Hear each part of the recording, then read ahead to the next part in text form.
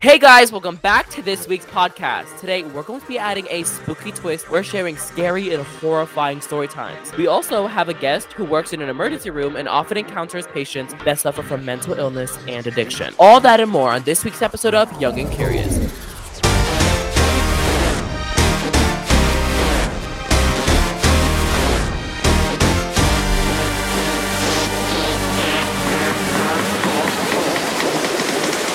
I'm your host, Mo Mustafa, and I'm here with your co-host, Anima Bras. Okay, first of all, before we get into today's episode, we are in the studio with a lovely special guest today. Susu, how are you? Tell us, how are you doing? We're so excited to have you on this episode. Please, how are you doing? I'm actually super excited, but kind of nervous now. You started doing all this. What? Nervous? No, don't be nervous. We're chilling. Don't be girl. This is a FaceTime call. Yeah, it's a FaceTime call. Okay, Susu, first of all, I want to say thank you for joining us. Susu is our cousin, but she's also a social worker and she does work in an emergency room. So we always we'll always just be sitting down like as cousins or whatever, just chilling, having a good time. And the conversation will always turn to spooky stories or something. And we were like, we need to do a podcast. We need to do a podcast episode about this. So before we get into the rest of the episode, please, Susu, introduce yourself. Who are you? What do you do? And why do you love horror stories, or do you love horror stories? So my name is Sujud, but all of my cousins call me Susu. I am a master's in social work. I actually have my license, and I work in an emergency room at this time. I basically just do assessments to kind of help people get to where they need to be who struggle with mental health illnesses and or addiction, sometimes both. And I love horror stories, but I hate scary things, if that makes sense. Like, I love thrillers. I guess it would be more thrilling aspects of horror stories. Yeah. I feel like there's a big difference between thriller and horror. Yes. There is. Because I feel like a thriller doesn't necessarily have to be scary at all. No, but it's just that anticipation. Yeah. But I do enjoy the thriller aspect of horror stories. I feel like a good example of that might be the movie Sightless on Netflix. Have you guys watched it? Yes. I actually haven't seen that. It's a movie about the blind woman, and like she becomes blind after she got hate crimed, and it's like it's not necessarily a horror movie. It is. Bullock? Is it Sarah? I think it is. Blonde. It is a thriller. Yeah, it is a thriller. It's a thriller. It's not horror. That, right? I think it is. I haven't seen seen it. I think it is Sandra Bullock. It's like it has spooky vibes, but it's like. But that's the thing with thrillers like is they have spooky scary. vibes. Yeah. It's like the atmosphere of the movie is a horror movie, but it's not like jump scares. Well, there are a few, but like the overall movie takes place as a thriller movie. Well, as long as it's not a horror movie, I could probably watch it by myself. But if it's a horror movie, I need like a crew of people with me. Before we continue, we just introduced our lovely guest, but we're here with our co-host Raneem. How are you? How are you feeling? I'm doing amazing. This is my favorite segment. We should call it "How's Raneem doing?" How's Raneem doing? It is because we have to check up on our girl Raneem, our co-host, keep her comfy. So, how was your day? What did you do today? Anything interesting? No, actually, it was a pretty normal day. I had my club. And I kind of did that. We're still in winter break, so this will come out after winter break. But right now, we're just chilling in winter break, so that's why we're always just like the fact that I'm still doing school stuff. Yeah, I know that makes me uncomfortable. I'm like, okay, but I personally am doing good. I just like completely redecorated my room, so I'm just like exhausted. If you saw his Insta. Yeah, right. But I'm that good exhausted where I'm just like perfect for like just cuddle up to do like a horror story. So this is like so good for me right now. This week's topic, we are discussing horrifying experiences, and we're going to dive deep to the scariest stories of our lives. What are our greatest fears? What makes our skin crawl? And most importantly, what near moment in our lives scared us to death? Those are the things we're going to be discussing, getting close to, trying to cover all in one episode. If we don't, it's fine. And we're just going to be talking, asking you questions, trying to get into the juicy story times for the end. But first, we have to ask you, what are your biggest fears? Like, that's the most obvious question. What are your biggest fears? Spill the fears. I have a lot of fears, but also it's like I have a lot of things that give me anxiety, and I feel like that's a little bit different. Like I have a lot of apprehensions, if that makes sense. Which, I mean, fear kind of is apprehensions, because of something that you consider it to be dangerous or whatever it may be. But a big one, obviously, everybody in my family knows about this. You guys know about this, is clowns. I don't mess with She hates clowns. I hate Let's get into that. Is that like a childhood thing? Like, where did that manifest? Yes, it's a trauma experience. Trauma. Oh yeah, we love that here. Oh yeah, Raneem here loves trauma. I actually was. I think I was this was before we lived overseas. So I was like 6, 7 years old, maybe 8. Mm-hmm. And we went to this like convention center for one of our cousins was having like he was a Make-A-Wish kid, so he had like this Right. he always had these cool little events that we can go to. My aunt would take us with them, and so they would I never invited. Like, damn. girl, you weren't We weren't alive. born. No. But we had all these like cool they had these cool like things they would hold, like where they would have bounce houses or like clowns and shows and concerts or whatever. And we went to this one, and there was a clown there that was like obviously making balloon animals. And I kid you not, I remember this at 6, 7 years old. This is why I have the sphere still.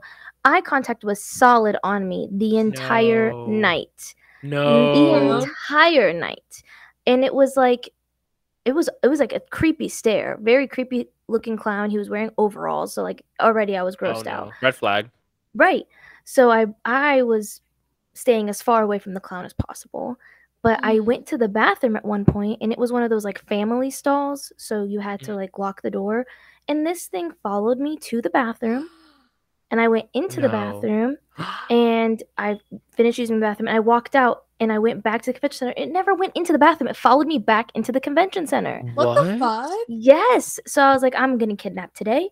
But that like it was that was the moment for me that I was like, I don't do clowns. This is my thing. Is like with clowns, when I think about a clown, I'm just like, what, like, where did clowns in history come about? Like, when did humans be like, I'm gonna wear a wig, put a red nose on my, like, you know what I mean? Like, I don't understand the concept of it. Like, why was that? I was legitimately gonna look into that at one point. Oh yeah, like the killer clown thing that was going on. That's what I think about. Like, yeah, I didn't. 2016, where like everyone was chasing down cars with like clowns. So this was like worst year.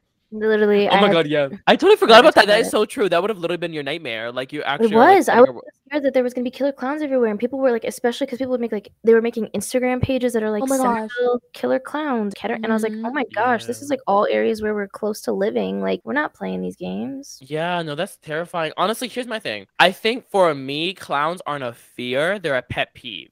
Like I don't hate clowns, but if they're a movie, I'm just like really like I just find it corny, tacky, and sometimes I'm just like, okay, it makes me uncomfortable. It's just creepy. I find them disgusting. I don't find it like horrifying. But speaking of pet peeves, I'm just curious, since we're on the topic of it, what are some of your pet peeves when it comes to like maybe horror movies or when it comes to just like scary things in general? What are some of your pet peeves? For me personally, I'm so sorry. I just in case forget this. That white girl in every horror movie that falls and she's like or runs up the stairs. Why are you running up the stairs? Or, like, you walk the door like past the door to exit the home, and you go up the stairs. Yes, and girl, if someone calls you and there's no one on the other side of the phone, you hear breathing, you call the police and you run out of your house. Or like the monster, you can hear the monster in like the room and they open the door to see if they're still there. Like, girl, I'm tired. And you hide under the bed, like they're not gonna look under the bed. That frustrates me because next thing you know, somebody's legs are getting dragged out. Yeah, it's always getting dragged by legs. I swear. And girl, if you're with me in a horror movie and you fall down the stairs and you're like, "Oh my god, help me!" Girl, you're getting killed. I'm sorry. Good night. Bye. Bye your life. Everyone fend for themselves when it comes to that kind of situation. It's survival. It's all for one and for all. We talked about like fears and stuff, and I have a genuine question for you, especially as a social worker. Do you find that some people's fears usually derive from like their childhood trauma, or do you find that usually like they come later in life? Because I've never met someone that's like 40 years old and they develop new fears at 40, except if something traumatic happens. So do all fears stem from like some sort of trauma, or is it just like develop later? Like what really causes people to grow fears? And I know that that's not like your expertise, but I'm just curious to know your. Well, if you think about it, fear is kind of something that it's this basically it's an unpleasant feeling, right? Yeah. And it's like you're trying to protect yourself from something, so it has to have been based off of trauma or like a thought of there being some kind of threat or danger, right? Like you don't just develop fears because you're thinking one day like, oh, you know what, I'm gonna be scared of the color pink, but it's like, oh, right, that's not how that works. To an extent, yes, everything is derived from certain traumas, but there's also like perception of trauma, which can be different for everybody. So like the way I see something as traumatic is not going to be the same for even like my sister. Twins don't have the same perception of trauma. So it's all. I explained this in another episode. It was your trauma or my trauma could be just another Wednesday for you. Right. That's my favorite phrase. I know. I was watching this show and there's this like scene where this girl, she gets in the car, she gets in a car wreck, and after that day, she could never go in a car again. Right? She developed this fear of driving. obviously it's rooted in her trauma. It's just like a PTSD. She gets back in the car and she's just like afraid that she's gonna, so she has to work through therapy. And she was a grown woman. I don't see people developing the fear of driving without having some sort of trauma, whether it be they watch, someone get in a car accident, or they were in a car accident, or they know someone that got in a car accident. Do you know what I mean? Like, I just don't see a 30-year-old sitting there waking up one day being, I'm afraid of cars, I'm not driving anymore. So for me personally, my opinion for when fears come in and with all these horror stories and everything, they are rooted in some sort of trauma. So I feel like our trauma dictates our fears, especially from our childhood, like with the being afraid of the dark and like the ghosts and stuff like that. Like that's 1,000%. Yeah, everything has to do with experiences. And again, people's experiences are always perceived differently because I'm going to see something differently than Ranim is, for example, or for now I'm scared because I don't have any fear. I know it's weird, but like I like no, girl, you have fear. Girl, if a flying bat comes into your room at 2 a.m. and starts making weird fucking noises, like you're gonna freak the shit out. But you're not thinking about fear. Well, hold on. You're thinking about fear differently because again, there's apprehension, but a fear is just the thought of something that's a threat, right? There's multiple threats in your life. I'm not thinking about like spiders. I'm like scared. Like no, I like obviously if there's a bat in my room at 2 a.m., obviously I'm gonna be scared. Like what the fuck? But I'm like, I can't think of anything. I'm like, yeah, I'm scared of that. Like, if I were to be put in that situation, I'd be scared. Like, I can't think. Like, I don't know. Like, I've never had that. One of yours, I know, is being put on the spot. Scared.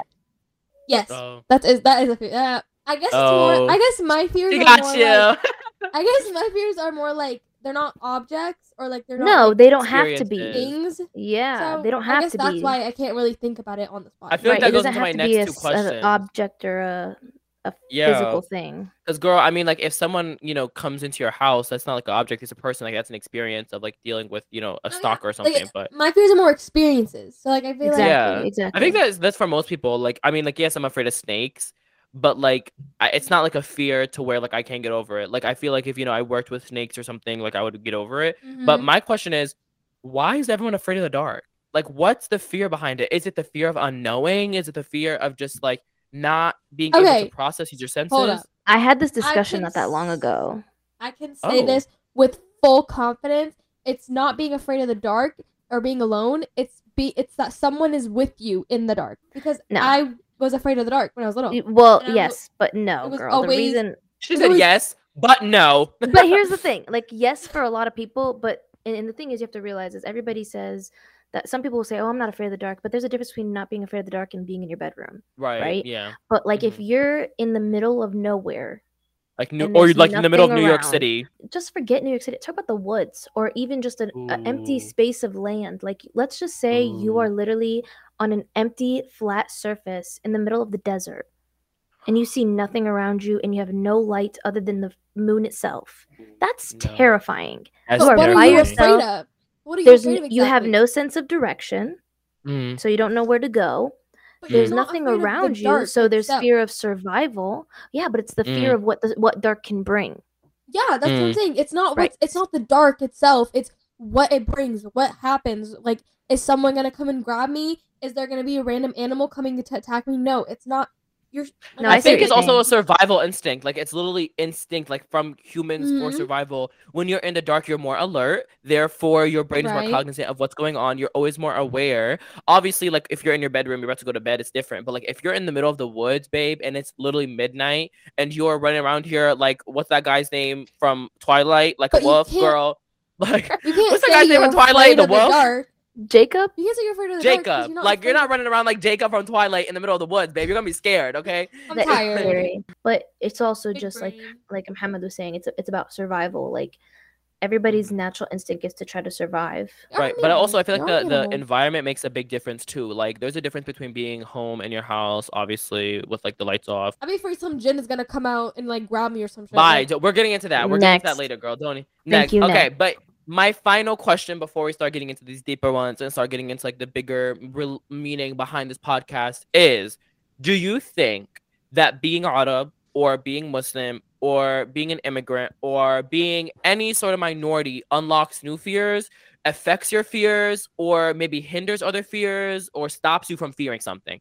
What is your Yes. personal opinion? Susu, I'll let Susu go first because I know I Yes, I you go. see her, but she is ready to eat this shit up. Go ahead, girl. She's a Yes definitely to on her all of the tongue. above, because here's what people fail to realize is that there is a system that's put in place by the majority. And when you have a lifestyle that doesn't fit the majority's lifestyle, you're always the odd man out. So Right. being the odd man out is a fear in itself for people. Being different Mhm. is a fear in itself for people. Mhm. So that's a big like, oh, how am I going to fit in, or what can I do to like I have so many stories of situations that I didn't realize were people being systemically racist to me until Right. I was an adult. Microaggressions, would you say? Like Exactly, microaggressions? Yeah. 1000% microaggressions. Like I remember, like my nickname in school was Susu. Everybody knows me as Susu in Right. school, in high school, and but why did I Mhm. have friends in middle school trying to tell me they wanted to change my name? Oh. Because it was too hard. Like, you know what I mean? And I Why? had a fear of saying, "Oh no, I don't want to change my name."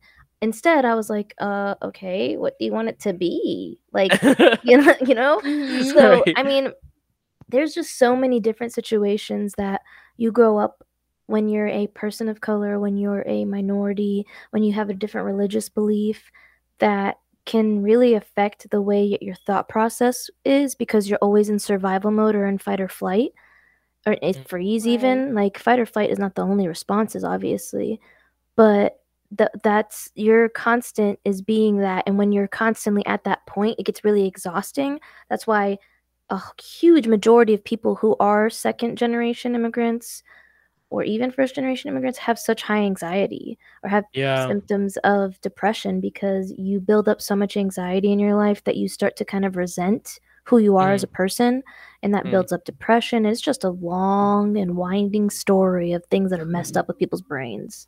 Right. I think also like when we talk about does being Arab, does being Muslim, does being a woman, does that open fears? Of course it does. I mean, like think about it right here. The privilege of a man being able to go out at night versus a woman to go out at night. That's a fear right there. I mean, think about being Muslim. There's fears unlocked with that, and there's fears that we also don't fear because of our religion. Like, for example, we have the fear of going to hell. Like some people who don't believe in religion don't fear that, or not. I want to say fear, but that is Mhm. something that we believe in, right? It opens a whole new thing for us. So there's always something that like opens up because of your beliefs and what you allow. Also, Right. being Arab, like being an immigrant, we always feared we're immigrants. Like we're prone to hate crimes, we're prone to the racism, we're prone to And the that obviously grew prejudice. a lot after like 9/11, for example, Right. because I Right. actually, I don't know, you guys obviously were not old enough, but I was old enough to remember the difference that people, the way that people perceived me or the way that people acted towards my mom.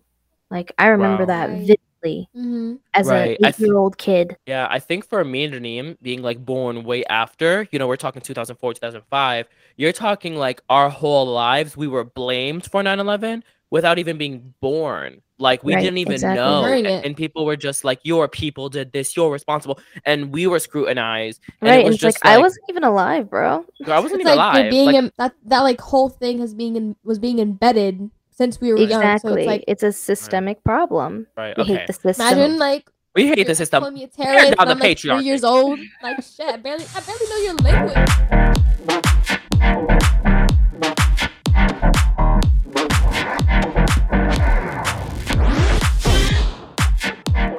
Right. Okay. Do you think it's normal to unlock fears or develop fears when you're an adult, or do you think that's sign of trauma? Like if you're like 40 and you develop a fear of So that's like usually because you've probably suppressed trauma or you've had new trauma. Like I've talked to Naneem about this all the time. Literally, there's so many different I'm types the of trauma trauma that talker. people. Well, there's so many different types of trauma, and people don't realize that you can develop fears or apprehensions or anxieties based on other people's trauma, because Mhm. there's something called vicarious oh, trauma or there's secondary trauma, and you can be a person whoa. that's an absorber, and because you absorb or because you spend so much time with a person, like for example, you can develop trauma from the womb depending on your parents, I didn't know that one. Whoa. experiences. Yeah. That's so So interesting. it it's terrifying is what it is. So Right? No, it is. Right? like it's kind of scary to think that like something can happen to your family. Like my parents have had experiences, and because they've had experiences, they're more apprehensive of certain things. So I didn't realize that I would develop a anxiety about certain aspects of my life because my parents Mhm. reacted certain ways. Does that make Mm, sense? yeah, It's yeah. like personally, it's like my parents like embedded like being afraid to like go out at night, or like just like anything that Hmm. involves a man. My parents embedded Right. like be scared. Like whenever like I'm in the grocery store alone and like there's like some like white male like 40, 50-year-old, Automatically like have I'm alarms scared. going off. Yeah, like I'm like Oh, I'm you know just like what? sweating. That makes me start to like really think about the whole system, because if you think about it, that same logic about, oh, those fears can be embedded or unlocked later, it can also, like, you're talking about how racism can now be starting to play a role in that. Well, that's So the now whole point of them Mhm. talking about systemic right. anything. The But it just systemic clicked in part my of head. it is that it's Right. been going on for years. It's ingrained in people. You don't learn how to be racist. You don't learn how to hate people. You don't learn how to, It's you know, embedded in you.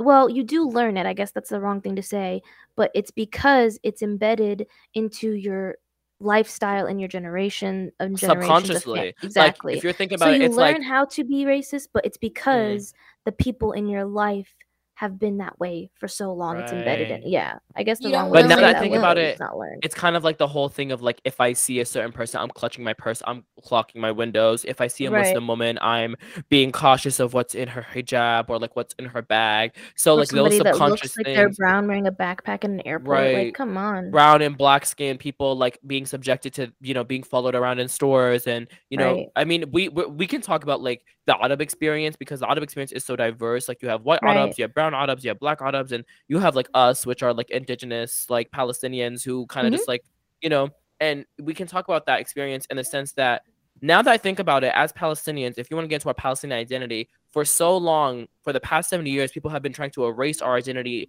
in a way to call us nomads, calling us people without, culture, call us culture vultures, people who just kind of like consume. When in reality, us being like indigenous Palestinians, that generational trauma, I feel like, is still felt today, because our Yeah, ancestors, to an and extent. to an extent, right? I'm not saying like I wake up every morning and I'm like, oh my God, Of I fear being course. kicked out of my house. Like, right. But I think, like, if you think about it, my grandmother, who is still alive, older than the state of Israel, older than the whole state of Israel, literally had to move from city to city to city, from Haifa to Burqa to Ramallah to A, B, C, and D. And she kept moving and moving until she was finally free from the Nakba. She was alive when those things happened. And her passing those stories down to her mom, passing those stories down to me, like, that is felt. You know what I mean? That trauma is there.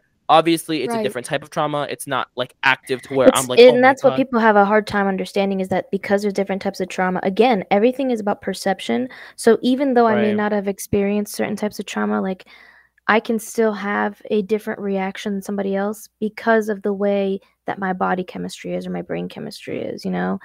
So somebody who has experienced, like, you talk about us, for example, we're second generation, okay?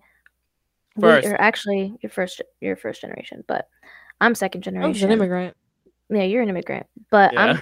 I'm second generation. My parents came here when they were late teen. Well, my dad was early teens, my mom was late teens, and got married and had Mhm. kids. So for me, my experiences are different than both of yours, and it's going to be different than, for example, kids that are still living in Falstein and going through all this trauma. Right. Like, if I constantly keep telling you guys to watch the documentary.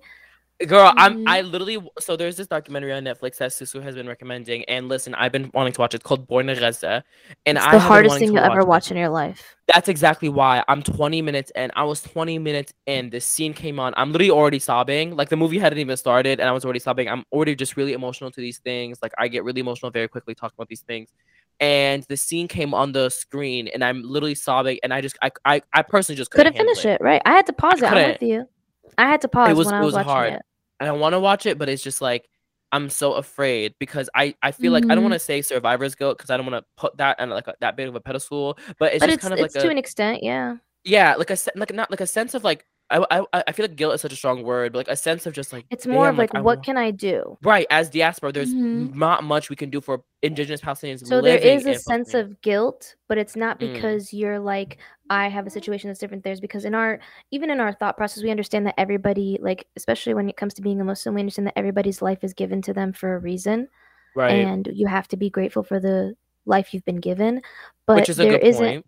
yeah, and alhamdulillah, but that doesn't mean that I'm not gonna sit there and not feel things. So you're I just mean, gonna, I had a conversation with someone the other day, one of our cousins, and they tried telling me, who, by the way, they are Palestinian just as I am. They tried telling me that because our ancestors, literally our grandparents, decided to flee Palestine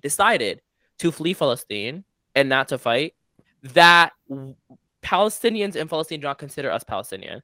And I What? had this conversation. Yeah, hold on. well, So I said, that's not false, but there's a part of it probably, but that doesn't necessarily mean the majority. but here's the thing. For you to say that because my grandparents decided to flee, Palestinians don't consider me Palestinian is not the erasure of my identity. I'm still Palestinian. It's not going to erase off of my ethnicity or No, my exactly. nationality. That's true. I'm still indigenously Palestinian. Now, did my grandma have a choice? She was a single mother. She had 4 kids. Did she have a choice whether to flee or not? Was she supposed to fight them? She had no choice. And she still lives there, but my parents decided to leave. My mom was born there, but my mom, like, you have to understand, it's like asking someone, do you want to be broken, poor, hungry, living in the shack? Nobody's gonna And, say no to opportunity. and then opportunity. Like, Mhm. you can't give Palestinians the worst of the worst, tell them they can't complain, tell them that anger is a privilege and a luxury, and then say that if you do, then you're blank in A, B, C, and D, and then say on the other hand, you can have opportunity, but you're not allowed to call yourself Palestinian. You can't do that because with that opportunity comes opportunities to help your own people. Like, look at us now. We have the ability to financially, physically Just having support a our people back platform in home. itself is a big thing. Right. Well, A that's little the more crazy home. thing with fear too, though, is what you don't realize is the kids that are living in the situation become desensitized to an extent to every type of emotion. So because Mm, of that, they become more. I don't know how to explain it other than to say that they become a little bit less caring of their own well-being. So they yeah. become more like you'll see it in the documentary when these kids talk about they struggle with depression for sure. They struggle with anxiety, Yeah. PTSD. Some of them are 8, 9 years old and they're suicidal. Like you could become so desensitized to having this situation happen. And all you're thinking about is, Oh. should I live or should I die? Do you think that's like a survival thing where the brain is like, I need to focus on surviving, so like my mental health isn't a problem. So like they sacrifice their mental health in order to prioritize their survival in the sense that like Mhm. for children in Gaza, that's what my theory I guess would be like for a child in Gaza, their brain is taking control and being like, my mental health is not the most important thing right now. So my survival is. So they sacrifice their mental health. And at that cost comes anxiety, comes depression. Do you think that could be one of the reasons, like their brain sacrificing? Yeah, but like even in situations with people, for example, who have been kidnapped, they have like the Stockholm syndrome. And the reason that Yeah. that Oh wow. happens is because of survival, right? You got to survive whatever's going on with you. It's not necessarily that you're actually feeling a feeling of love for the person who's taken you. It's that you're tricking yourself to an extent. Your brain is just trying to protect itself. Or when people suppress memories, the reason that you can't remember certain things is because your brain is trying to protect you. It does not want to Yeah. remember those things. You're not ready to remember those things. And people are like, oh, well, I'm going to do A, B, and C to try to figure out what it is I'm suppressing. Don't do that. You will Don't mess do that. yourself up. You will mess I yourself That's up. interesting because Your I was brain does watching it for a this. reason.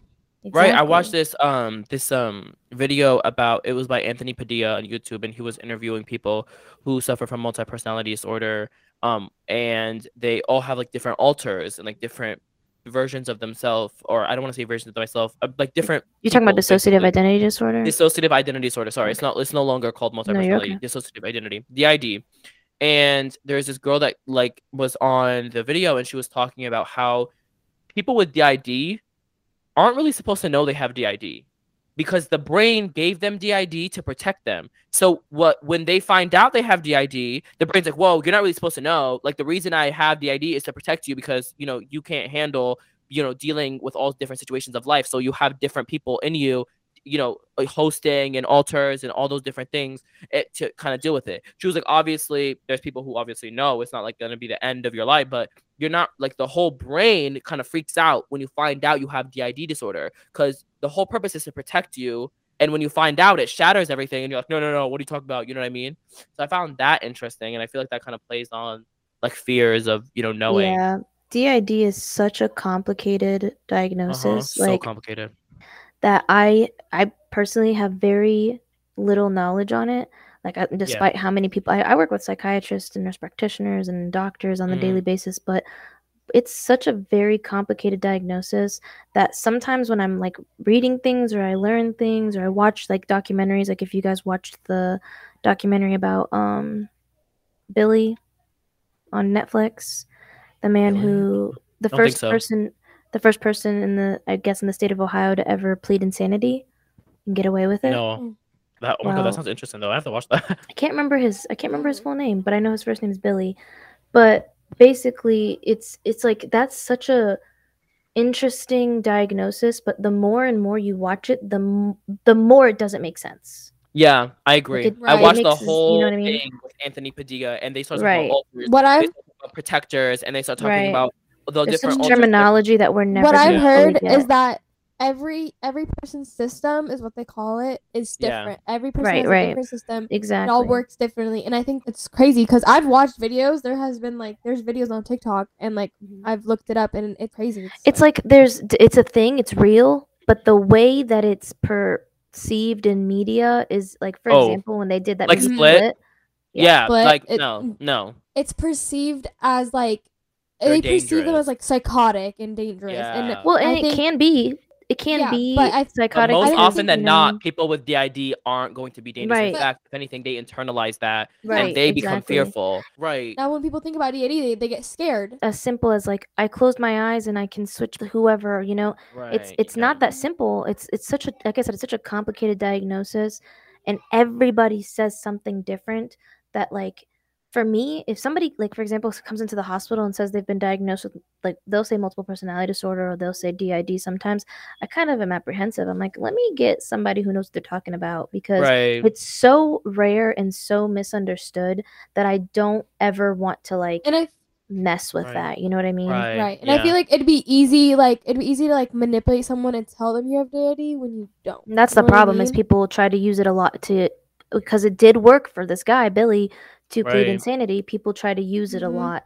And the thing is it, as complicated as it is, you can tell a liar from...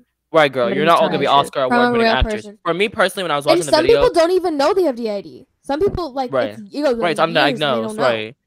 So for the girl in the video, she was talking about this experience she had where she has an altar, and it's like a younger version of herself, right? And so she could go to the store, to like the mall, and she'll switch, and this altar will come up, and she'll be in charge, and it's like this little girl. So she has the brain power of an adult. She has the body of an adult. She can, process like an adult, but her vocabulary is that of a child, because that's the altar that comes out. So for her, she says it's very, very scary, because she will, like, when she comes back to who she is, she loses all memory of what happens when she was the altar of that child. So she will be in that mall, and when she, wakes back up into herself, or the host, she will be like, what the fuck just happened? Why am I at Taco Bell? Like, it's scary to her because she doesn't know what she did. She doesn't know where she was. And if she's at the mall, like, can she get kidnapped? Those things happen. Sex traffic. It's all those very, are all very fears. scary. Yeah, I went a little off course here, but I have 2 more questions. We finally finished our question segment, and then we get into the story times. Okay, so I have a question for both of you guys. And Nadim, you can answer this first. You can give me your personal opinion. Why do you think we're obsessed with horror movies? Like, what is it about us? Like, we crave them. Like, I don't know if you guys understand. I will literally go to Netflix. I crave horror movies. I've been obsessed with this Turkish Islamic horror movie series about like the scariest shit. It's so scary. It's like 2 hours long. You're on your own with this one, buddy. Right? Yeah, you're on your own. No, because you guys don't like watch. You guys, okay, but you guys have all watched like horror movies. You all like scary movies. Yeah, so it's like no. Hold on. I don't like scary movies at all. That's the thing. I hate scary movies. Right. Like, I don't like to be scared. I'm already scared enough in my regular day-to-day life. You can sit down in your bed at night and watch a scary movie by yourself. I can't do that. I literally cannot do that. I cannot even. whenever we're watching scary movies together, I can barely do that. Like that alone I is like, have to be forced by family members to watch scary movies. Like, first of Really? all, Right. Because okay, like you guys know. So you guys know one of my friends that I used to work with, which who you guys are aware of. Basically, Yeah. every Halloween we would watch a horror movie at work every single Friday. I would be typing notes. oh my I god. would not be watching that movie. I'd be typing the notes. And she would force everybody. And everybody loved it because they're all like horror movie junkies. And I was Right. terrified. She would do things like try to scare me at work, which worked because I scare very easily. But yeah. like Mhm. we're not, I'm not a fan of being scared. Unless I'm in a group setting, then I might be okay with watching it because I have the protection of people around me. But never will I Right. choose to sit down and pick a horror I- movie. I will pick a Disney it's- movie before I pick a horror movie. Right. Just the idea of like some like okay, when I think of horror movies, I think of like ghosts and like demons. I don't like and just Right. the idea of like a demon possessing someone or like Well, maybe that's my a demon question. in Maybe I need to general is rephrase scary. it. Maybe why are there horror movie junkies like me? Like I do not like I don't want to The say scare adrenaline. easily. Because you guys crave the adrenaline. Yeah. Right, the Yeah, adrenaline.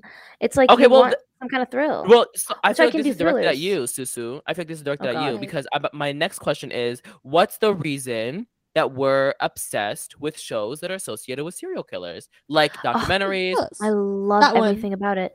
That's I again, know, but okay. why? So my thing is I enjoy the putting the clues together part of it, like making the puzzle. Yes. Because I like to sit down and solve a puzzle. Like I can have a Right. 1,000-piece puzzle in Right. front of me and I'll be like, okay, let's do this.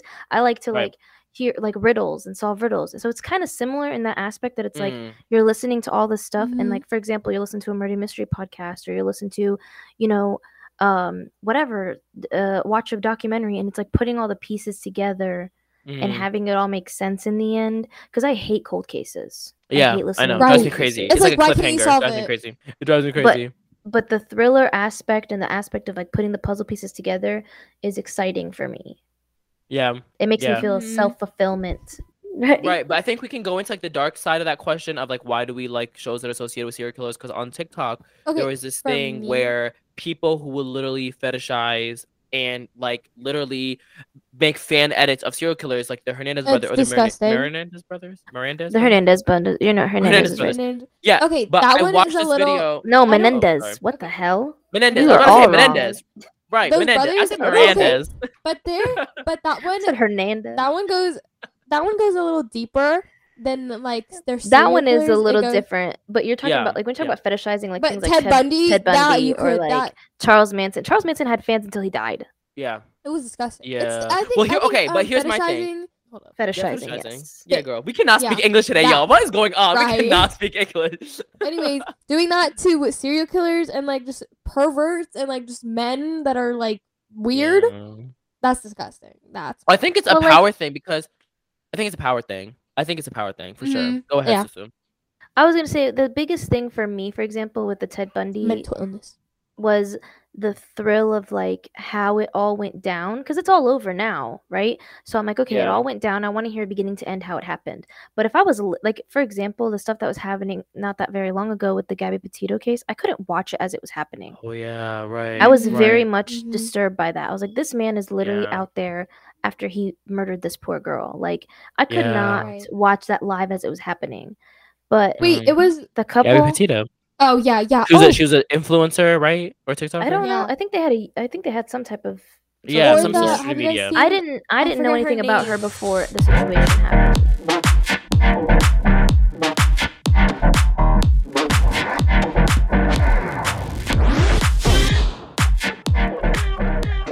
There is this instance that happened 2 years ago on TikTok when I was first starting my, come up on TikTok or whatever. And I remember me and my friends all my TikTok friends were talking about it on a Google Meet, and we're all sitting there. And there's this article that got released about this boy on TikTok and how TikTok tried to cover up one of the biggest, most gruesome things ever. So it all started with this boy. And he was like a social media influencer. He had around 400K on TikTok or whatever. And he made like a little announcement. He told his fans, I'm going to be going on live at midnight. So join it. We're going to have some fun. I have a very important announcement for you guys. So everyone's like, yeah, period. They get on his live. There's around like, I think 100 people on there. 3 minutes into the live, trigger warning, he kills himself. Slashes both of his wrists. 3 lives. The live continued to stream for 6.5 hours. Continues to stream 6.5 hours, and you could see his body. So, first of all, people were Nobody reporting did this. a welfare check. Right, hold on. So this is midnight. His parents are sleeping, That's disgusting. and so people are reporting this. Obviously, they're like, "Hey, TikTok, take this down." So TikTok didn't. I guess their system wasn't working or something. And guess how TikTok found out? One of his mutual friends, who was in it, who's a TikToker, had communication with TikTok. Went to the TikTok trust and safety team. He had communication with them, a direct connection, and said, "My friend just did this on live. Can you please take it down?" They then took that information, took it to the TikTok team, and instead of calling what's it called, EMT, or 911. calling an ambulance or doing any of that, they kept it going for 2 hours and called their PR team. What in And the said, world? What the How do we keep this fuck? under wraps? So they shut down the live. They contact his parents and EMT at 6 a.m. That's when they shut down the live at 6 a.m. That's when they called an EMT. So this person was dead for 6 hours before TikTok, and TikTok knew for 3 So hours. they cared more about the publicity than the Right. actual child, the minor. Yeah. So Seems his like it. parents came up to wake him up for school. That's what they found. And they still And hadn't found out by then. Jesus. so then now if you go on TikTok, what you'll see is literally you'll go on live. If you say one wrong thing, your live gets banned like that. Boom. Mhm, It's yeah. very hypersensitive. And TikTok tried burying this so hard. Like if you look up these articles, you'll probably find one or two. A really good video that you should watch if you want to learn more about this was D'Angelo Wallace. He does a really good video about this on YouTube. It's like a 30-minute video where he really goes into depth. He makes a whole timeline about it, starting Mhm. from midnight all the way till 7 a.m. And he goes in depth about the police reports and everything. It's very interesting. And you can just see how like that's horrifying and that can be traumatizing for the people watching that. I mean, imagine watching your favorite creator and 3 minutes into the live, they're dead. That's trauma. That's trauma right there. So that brings us to the story time part of this podcast, you guys. We're gonna be going into story times. We're going to be telling you guys some of just like the maybe the funny, scary stuff, but also the deep, dark, scary stuff that have happened in our lives that maybe affect That trauma. just that's like Denny, That was we a need good. That was a good way moment. to throw us in there. Give us a Right. second, Yeah. please. Right. Very dark and deep. Okay, Nadim, you are up Very- first for our story times. You have a few, starting with your mom jumping off a building. Start this off. My mother is fine. So I say that this is not. My mom does not have any mental illness. It was not anything like that. Okay. Well, she's not suicidal. That's what I want to say. I just want to bring that up. Okay, so when my mom was around like 3, maybe older, right? She was young. I don't know, Yeah, she was a yeah. toddler. Yeah, she was young. She was Yeah. she was really young. My mom has separation anxiety from my grandma. When she was younger, my grandma left, and my mom was yelling out for her. She didn't know where she was. My mom was looking for her. She didn't find her. So my mom had the amazing idea to go out on the balcony, and because that's like the only way to go down. Right. That's She the just only couldn't reach the doorknob Yeah. for the main But entrance, the door she that had opens. the energy. Yeah. She had the energy to get a chair to get off the balcony. But Right. she couldn't get a chair to open the doorknob. I'm tired. I guess we know where I get it from. Bye. You Hello. said it. I didn't say it. You said it. Anyways, so she grabs a chair and she goes to the balcony and she's hanging from the balcony. And she had a moment where she was like, "Wait, I might have fucked up." But she couldn't get back up. So there was only one way, and it was down. So she lets go and she falls down and she lands on her Wow. feet. And actually, one of her uncles was saying to amputate her legs, but someone said no. I forget who it was, but she broke her legs. Yeah. Amputation Did was she an really option. break her legs? I really thought Yeah, she like someone- left this unscathed and walked away. That's I the know, story right? I was told. Apparently, that's what our grandma likes to say. That's what Teta likes to say. She likes Oh, to say of that course. she's fine. Which Yeah. was the uncle that said cut off her legs? What the hell? Yeah, I It need was to know which one. someone. I think it Right. was that. Let's I not say don't know. names. It's okay. Let's leave Yeah, it. I don't. I feel like that's something you Oh, would girl. do now. Just get a chair and jump off the balcony. I think that's But something it you would wouldn't do even right to now. look for someone. It's just to do it.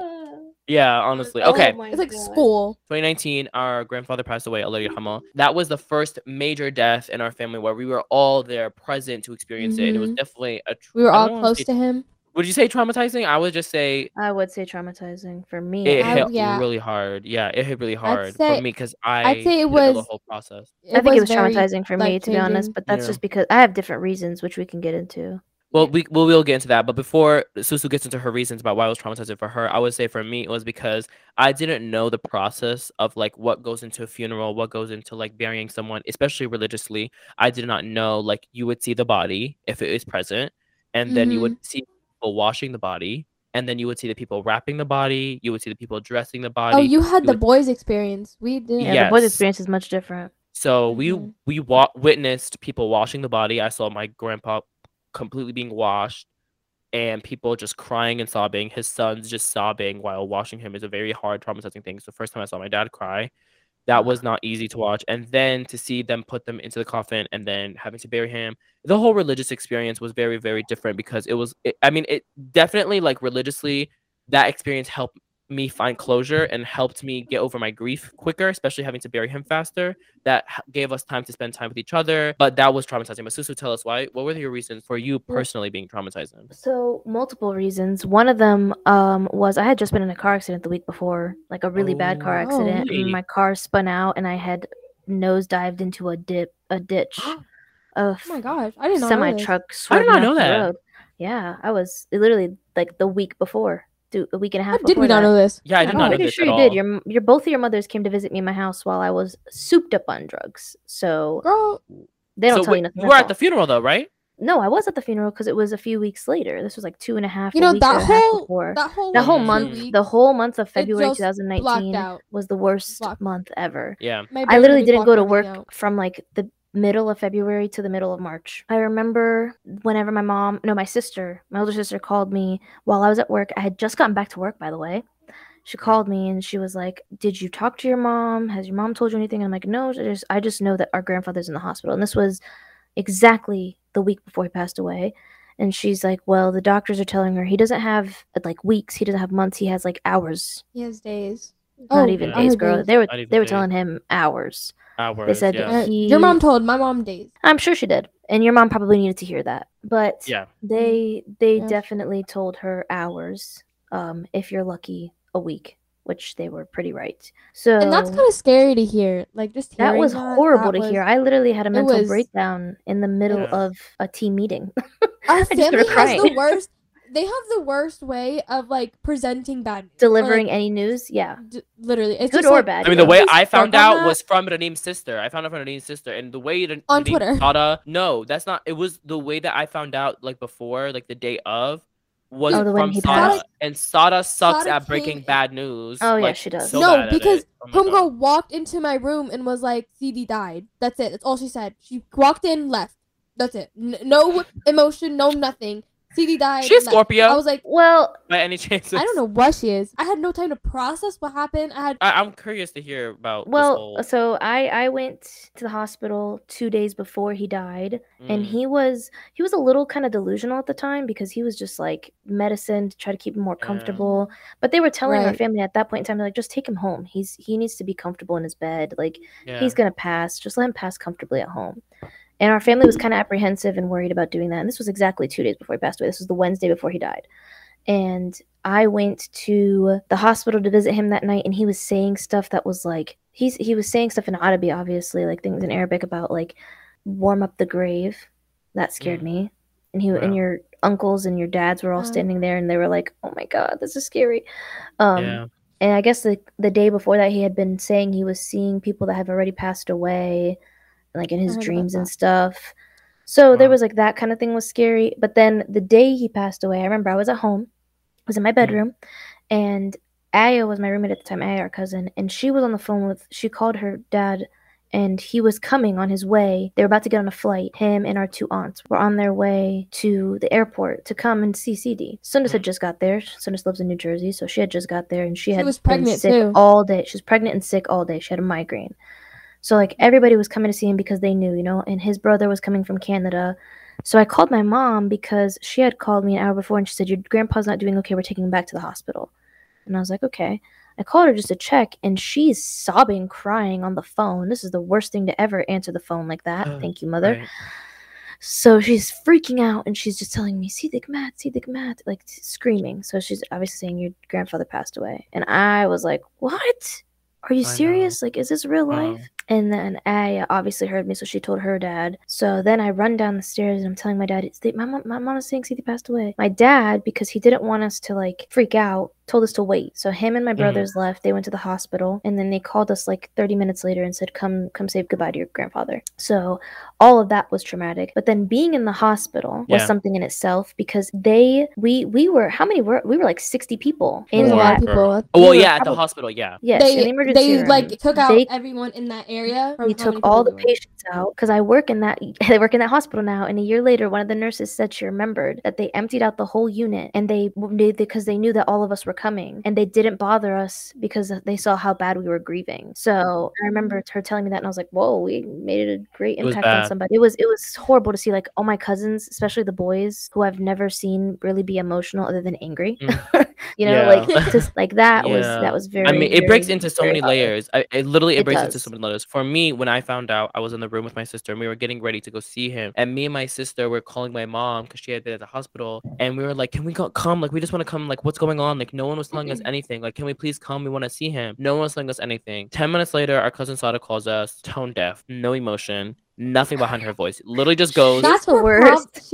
She literally just drops the text. She doesn't even deliver. call us. She just texts, your grandpa died. Your sister thought she was joking is the problem. Yeah, and then Summer found out she was being serious. So Summer looks up. She looks at me, my sister-in-law, my other sister, and we're all in the same room. She looks at us and we're like, what's wrong with you? And she's like, CD just passed away. And for that split second, I cannot even joke about this. It was the most real life experience. Literally everything felt so heavy and dark. Like, for just a second, everything felt so heavy. Yeah, everything just went dead silent, and everyone just is so heavy. And then I turn behind me and I see everyone crying, and it just felt like slow-mo almost for a second. Everyone just started hugging each other, and we rushed out of the house. We ran to the hospital, and then there was two things that caught my attention. First thing was seeing my aunts that just flew from the Middle East come the day of his funeral, that they just missed their father, and seeing them like walk in the door just sobbing was terrifying. And awful. Then going to the hospital at the emergency room the night of and seeing his body, and just see my grandma, see my uncle, see my dad, and everyone's just like crying. Everyone's like, say goodbye to your grandfather. And we were all just sitting there, and I literally just never experienced such a display of emotion from our family in just such a concentrated way,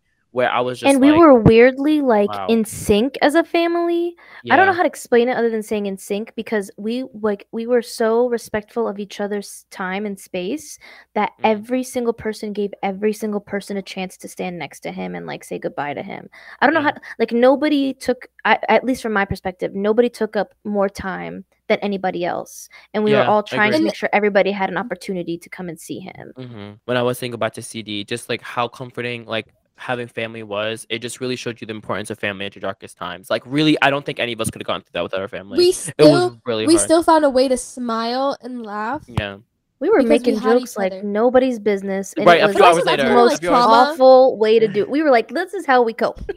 Yeah. Well, we were like upstairs eating pizza. We were like literally sitting in the carpet, like trying to not get sauce on the floor, and we were laughing about it. And we're like, our grandfather just died, but let's just eat pizza on the carpet. So this is about your mom, but that's another thing that caught my attention was us leaving the hospital, and your mom was holding his clothes, and someone told her, "Are you gonna throw those away?" The nurse asked if she wanted to throw those away. She was like, "Why would I throw them away? I have to go give them to my dad. He's at home. What are you talking about? I have to go give them to my dad." My mom was delirious.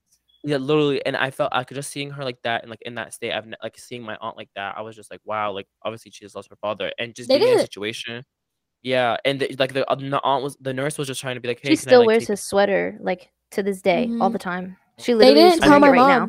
They didn't, because my mom, because you guys know how my mom gets when like stuff like this happens. Like my mom's like, she's really bad, so they didn't tell her. They didn't tell her until she got to the hospital, and that's when she found out. She found out literally seeing her father. Like that's and I think, in a way, I was like, why did you guys do that? But then I understand. But like, I also understand. But it was like, you guys could have told her, like, on the way. Like, the terrifying thing was my dad's experience. He was the one who drove my grandpa to the hospital. That whole thing scares me. So my dad told us the story in depth. I feel so bad. So my dad was driving his father. He was in the passenger seat, and they're driving. My dad is literally going 100 and some miles on the freeway, like speeding to the hospital. And my grandpa's in the passenger seat, and he's just like, hey, how about just stop. Like, he just told my dad to stop. And then he just starts reading the Quran, and he looks at my dad, and he's just like, I love you, like all these different things. And he's talking, he's just like, I love you. And my dad's just like, obviously getting emotional. He's just like, don't talk like that, blah, blah. We're at the hospital. Just stay with me, basically. And then they pull up to the hospital, and they just see my grandpa's head tilt. And that's when he passed away. He passed away before he was in the hospital, but they didn't announce him dead till he was in the hospital. But he passed away in the car on the way to the hospital. They tried to resuscitate him, I know, but at the time that he got there, he was already passed. Yeah. But I mean, that experience, just hearing that from my dad, I mean, I couldn't imagine being in that car.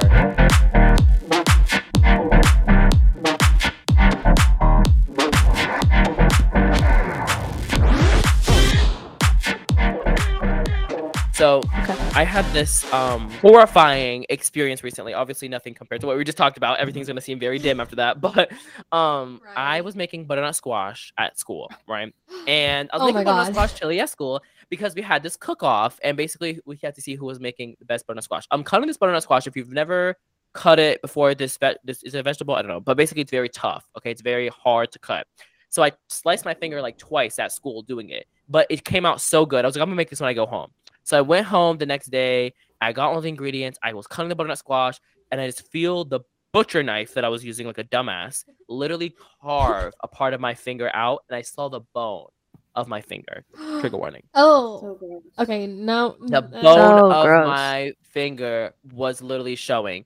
I'm literally screaming in the kitchen. I'm wrapping it with a bounty paper, and I'm looking at my mom. I'm like, take me to the hospital. She was like, don't bring that near me. That's disgusting. Let your brother take you. I'm like, girl, are you serious? And then I look at her. I'm like, mom, please. She's like, you're getting blood on the carpet. I'm like, you're a fucking psychopath. Like, what is wrong with you? There's literally a chunk of my fucking skin. I still don't know where it is. I still think it's in the chili till this day. But I literally had this like someone chunk like of my ate finger it. missing. I was so scared. I felt like I was dying. There was so much blood, and I'm like, oh my god, mom, please take me. Please take me. She's like, you'll be fine. Just put a napkin over it. I'm like, you're done. You're done. So I let my brother take me to the hospital. We went to urgent care, and they were like, oh, that's pretty bad, huh? I'm like, yeah, they couldn't do stitches because it was so wide and so deep they couldn't do stitches. Oh no. So I literally had to just wrap it. And then when I went home, I continued making the butternut squash chili. And he still makes it till this day. No, I really want you to make me some, please. It's so good though. Right. I'm on a vegan gluten-free diet though, so I can go, no problem. I can do it. There's no gluten in there except for the vegetable broth. I just have to get gluten-free vegetable broth. That's it.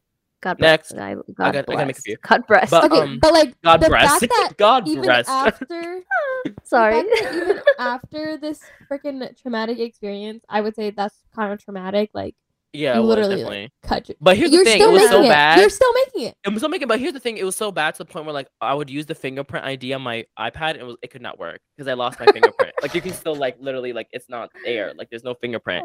It's so bad. Yeah, this brings me to my next story. I was talking about like traumatizing experiences, and there's this time where we used to live in our old house when we like roughly first came to America. And growing up in a house of 7 siblings, we were always fighting, always, constantly beating each other to death, kind of fighting. Like we would literally like suffocate each other to death because it was just kind of the household we lived in. I'm surprised none of you ever had real like major injuries. Did you try to kill your mom? I think Abe's knee popped out of his skin. That happened. Well, your brother broke my finger once. Yeah, there's a lot. Because he threw a popper at me. the time that Amin's finger literally broke in half. What? Yeah, well, we did. Girl, this is just regular. Yeah, this is regular. This is not even parents. This is just other siblings. You never see like cousins breaking each other's fingers. Like that's a normal thing. That's like, because Ibrahim was a heathen as a child, and he threw a freaking firework popper at me and broke my finger. My sister was just getting so annoying, and she was just like, I don't know, she was just getting so annoying. Child. And mind you, this was during the summer, and I had like the worst sunburns on my back, and I wasn't wearing a shirt. I just come back from the pool. And I had the worst sunburns on my back because I just like would literally lay in the pool with no sunscreen or anything. And my sister starts slapping me as hard as she can on my sunburn on my back. Just slapping me on my sunburn. Do you know how painful that is? So I'm literally screaming at the top of my lungs for help. Our neighbor decided to call the police, and the police showed up to school the next day. I love that. And they were talking to my sister, and they were like, so the neighbor said that there was some abuse complaints from your house. Is everything okay? She's like, oh yeah, we were just wrestling. Like me and my siblings were just like wrestling.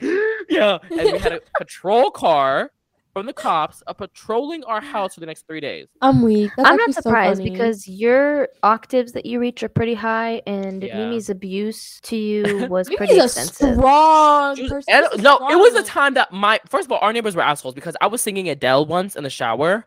And I was so loud, apparently, that she thought I was kidnapped, and she called the police because she thought there was a kidnapping happening. Singing Adele. I was literally singing "Rolling in the Deep." Girl, I'm about to roll you in the deep. Yes, 6 feet under. Let's talk about it. Let's get into it. Oh my one thing I fear the most, and this is kind of like off of story times, but it's gonna go into Susu story times and stuff. But one thing I fear the most, and this is less of a story and more of the kind of thing people do to me, is if you can look me in the eyes, especially friends. If you look me in the eyes and you can lie to me, I'm scared of you. I'm scared of you. I'm scared of you. If you look me in the eyes and you can lie to me bold face, I know you're lying. I'm actually afraid of you. And I've had friends who done that. And we talked about this experience we had with our friend Michael and how he would literally look us in the eyes and be like, my dad had a heart attack. His dad never had a heart attack. He would look us in the eyes and talk about oh yeah, I was at this party with Nikita Dragon and she made me sign an NDA and then I had to go to the ambulance. And those bold lies that you know he's lying, he would look us in the eyes and tell us that. That's scary to me. I'm actually afraid of you. It makes me think, why do people lie over the smallest things? You know, all those different things. Like, why would you lie about your father having a heart attack? Like, you're actually psychotic. But let me tell my last story, because this one happened recently, and then Susu, you have the floor. So recently I accidentally decided to go into the little razor cabinet in my bathroom. I pulled out this razor because I was just like, let me give myself a cute fade, right? If you follow me on TikTok, if you follow me on Instagram, you know what happened. I pulled out this razor, not knowing razors have guards that cut at different levels. I just lit a little bit up on my sideburn and completely gave myself a skin bald fade that was literally all the way high to like where my forehead is on the left side of my face. And it was literally so ugly. I looked like a middle-aged emo woman that was trying to like be an edgy teen. It was so bad. I literally that day was having a mental breakdown. I was like, what the fuck? It was so scary because I was like, oh my god, am I gonna look like this for the rest of my life? So I called my cousin, aka your sister Susu, and her fiance was in town and he's a barber. So I was like, let me grab my razors, you come cut my hair, and he did a good job. But this happened on Christmas, by the way. Christmas. It's a great way to have Christmas. It was not a Christmas miracle.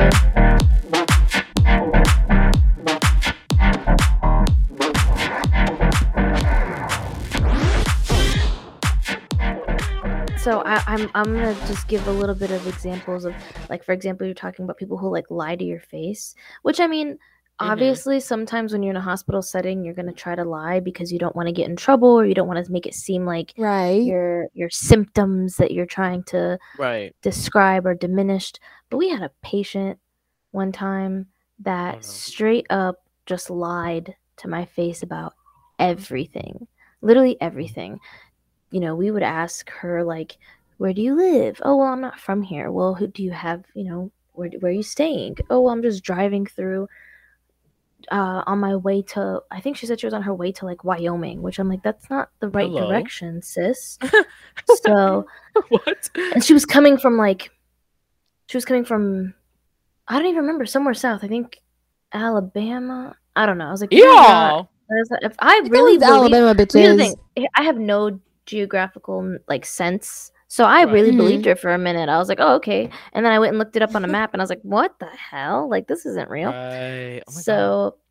She lied about everything. She lied that she had used any drugs. She lied that she was from the Dayton area, but she had been in Alabama for the past 2 years. We had like all her chart history, all this stuff, and like I don't even know how it got into it, but like we were able to see like everything. We do tests, labs, and all that. She had been souped up on any drug you could think of, whatever. Oh my god. Right. And the car was like missing that she had come in. Right. So we were like, how'd you get here? Like, where's the car? Blah, blah, blah. She goes, oh, well, my boyfriend has it. That's the only thing she told the truth about. Her boyfriend had the car. And he was like just driving around the streets waiting for somebody to tell him where his girlfriend is because they got in a fight and she got out of the car. And then the whole point of her coming in was because she... It sounds like an episode of Shameless. Literally, the whole point of this woman coming into the hospital was because she almost beat somebody's car window in. What the So they're like, oh, this woman's psychotic. Right. They're like, this woman's psychotic. No, she's not psychotic. She's high. But she like literally came in because the police were like, oh, she's a danger, whatever. So she came in and was like super confused, obviously. But we call her boyfriend and he's like, oh, okay, she's at the hospital. I'm going to come. Well, you can't come. Sorry. You got to wait. And he was like, yeah, she saw another car, I guess. Or she left the car, I guess, because we got into an argument. Well, she tells us that she got into an argument. She went back and she wanted to beat him up. So we're like, okay, well, I mean, I love that you guys have an abusive relationship. This, by the way, this is all like such a mess. But anyways, so everything that she had lied about, we had went back and we went to like call her out on. We're like, so you're not from, or you're not, from out of town. You're from here, but you've been out of town for a while. Right. She goes, oh yeah, that's right, Mhm. right. And we're like, okay, but you also said you didn't use any drugs. Oh yeah, I did. Okay, and you also said blah blah blah. Like, yeah, I did all of those things. She was like, I just didn't want you guys to keep me here because I don't want to stay and I just want to go home. And we're like, well, you lie, and that makes us a little worried. But then she So, willingly go in. Did she think you guys would have No, taken the her detailed police out? brought her in. Oh, right. Yeah. So I mean, at the end of the day, the concept of lying is not far from anywhere Right. when it comes to working in mental Mhm. health or substance abuse, because everybody is trying to like cover for themselves or whatever. Right. There's also people like that so that happens so often that people are lying to you, that when people come in and tell you the truth, you're like, are you being serious? You know, you're like, Susu, I find that so interesting how like your job, I feel like it doubles almost as a detective, like the way you have to like investigate does. these people's lives. Oh, it does. It does. Let me tell you something. Perfect for you. I did not Right. I didn't want to be a social worker. That wasn't my initial plan. I wanted to be a detective. But what I did not want to do was be a police officer. Never in my life did I want to be a police officer. And in order to be a detective, you would have to be a police officer. And I was like, not happening. So I initially went to school studying criminal justice, like maybe I'll become like a lawyer or something, which I still have like the likeness of wanting to be a lawyer, but I don't want to.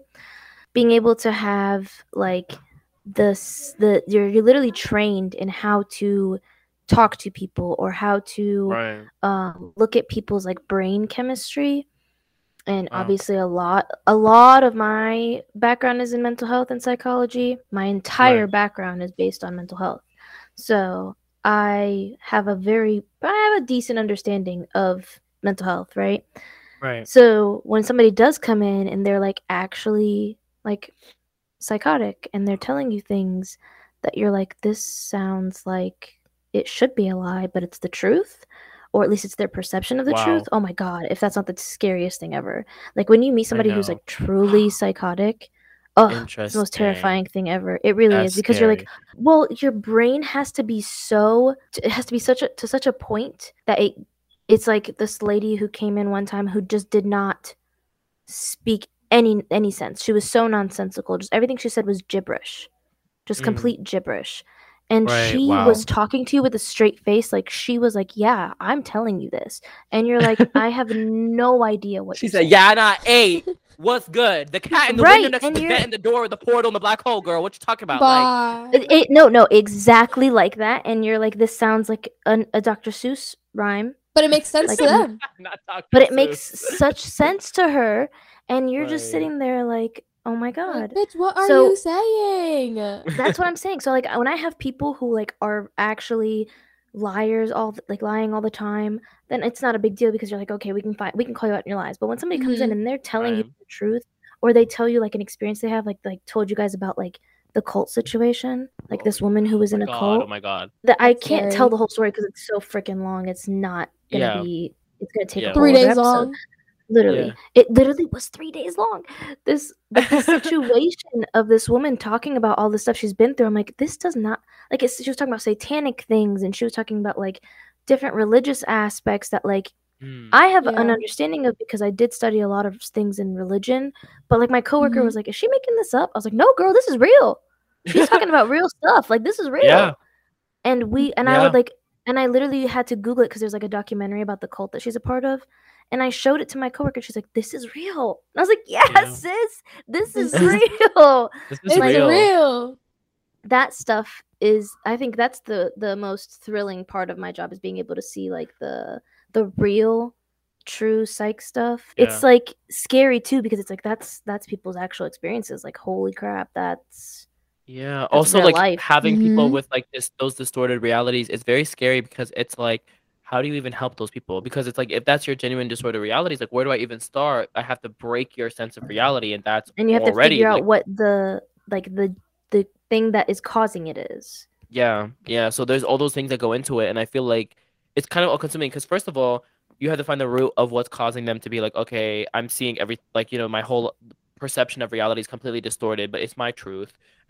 Is it beneficial to even break that sense of reality, or is it better to just keep it like that? Right. So is Sometimes it it's better to just not. keep them like that? Like cuckoo, maybe it's better for them to be cuckoo. You know what I mean? You Like, want to know the best part about my job is I don't have to worry about that part. I'm right, so serious. It sounds right, so bad and Period. it sounds so selfish, but I didn't have to worry about that part. My right, job is Yeah. to get them to the person who does, right. and I can do Period. that. She said, Because "I'll book I your appointment for 5."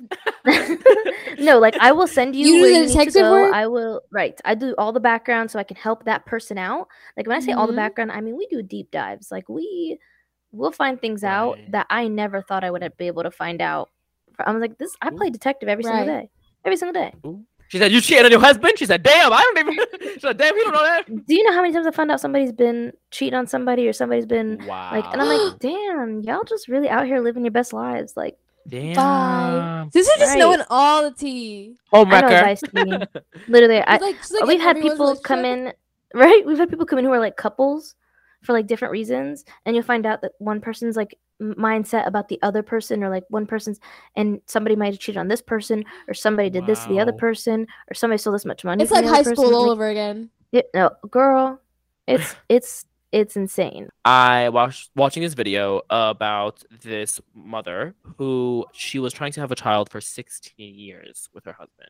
She could not get pregnant. She had to have multiple surgeries. He had to have multiple surgeries. Finally, she got pregnant.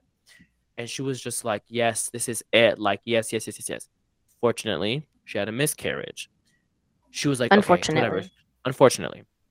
And so then she got pregnant again, like a year later. So she had that baby. And she started talking about how that baby, what she would see was that, mind you, she had not told anyone except for her husband about the miscarriage.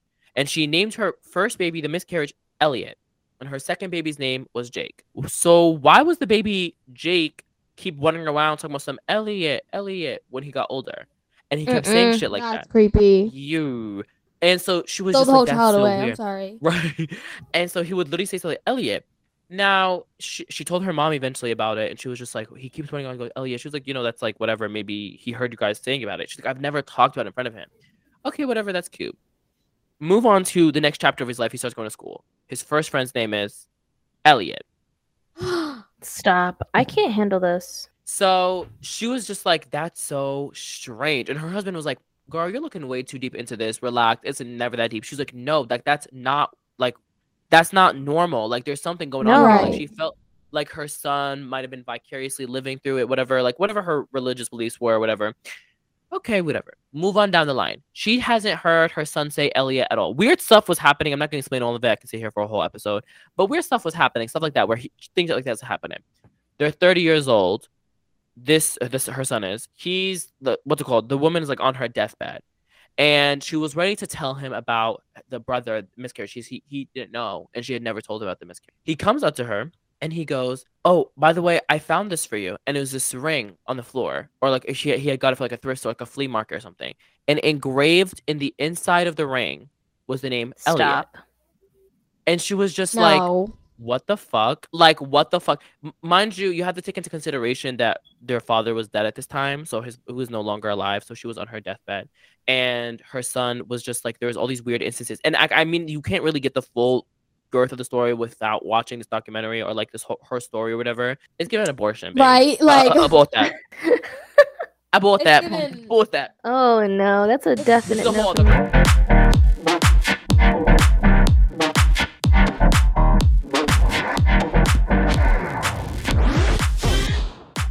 I'm your host, Mo Mustafa, and I'm joined here with our lovely, lovely, lovely guest who will be joining us soon in the future again, Susu. Give it up, everybody. Thank you for joining Thank you us, guys Susu. for having me. Love you We both. love you. Appreciate it. So proud of you guys. We love you. We love you. And of course, our Love lovely, lovely you. co-host, Raniem. Raniem, we love you. My girl, Hey. Raniem. We will definitely be doing this again because I seriously love you. So we will see you guys next time. We appreciate you guys listening all the way. Thank you for Lovely. listening. And make sure to stay curious.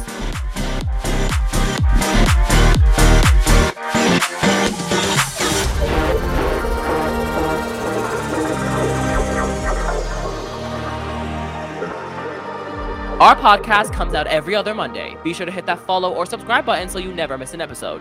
Thanks for tuning in to Young and Curious. I'm your host, Mo Mustafa, and I'm here with... Your co-host, Ranima Bukhawas. Bye.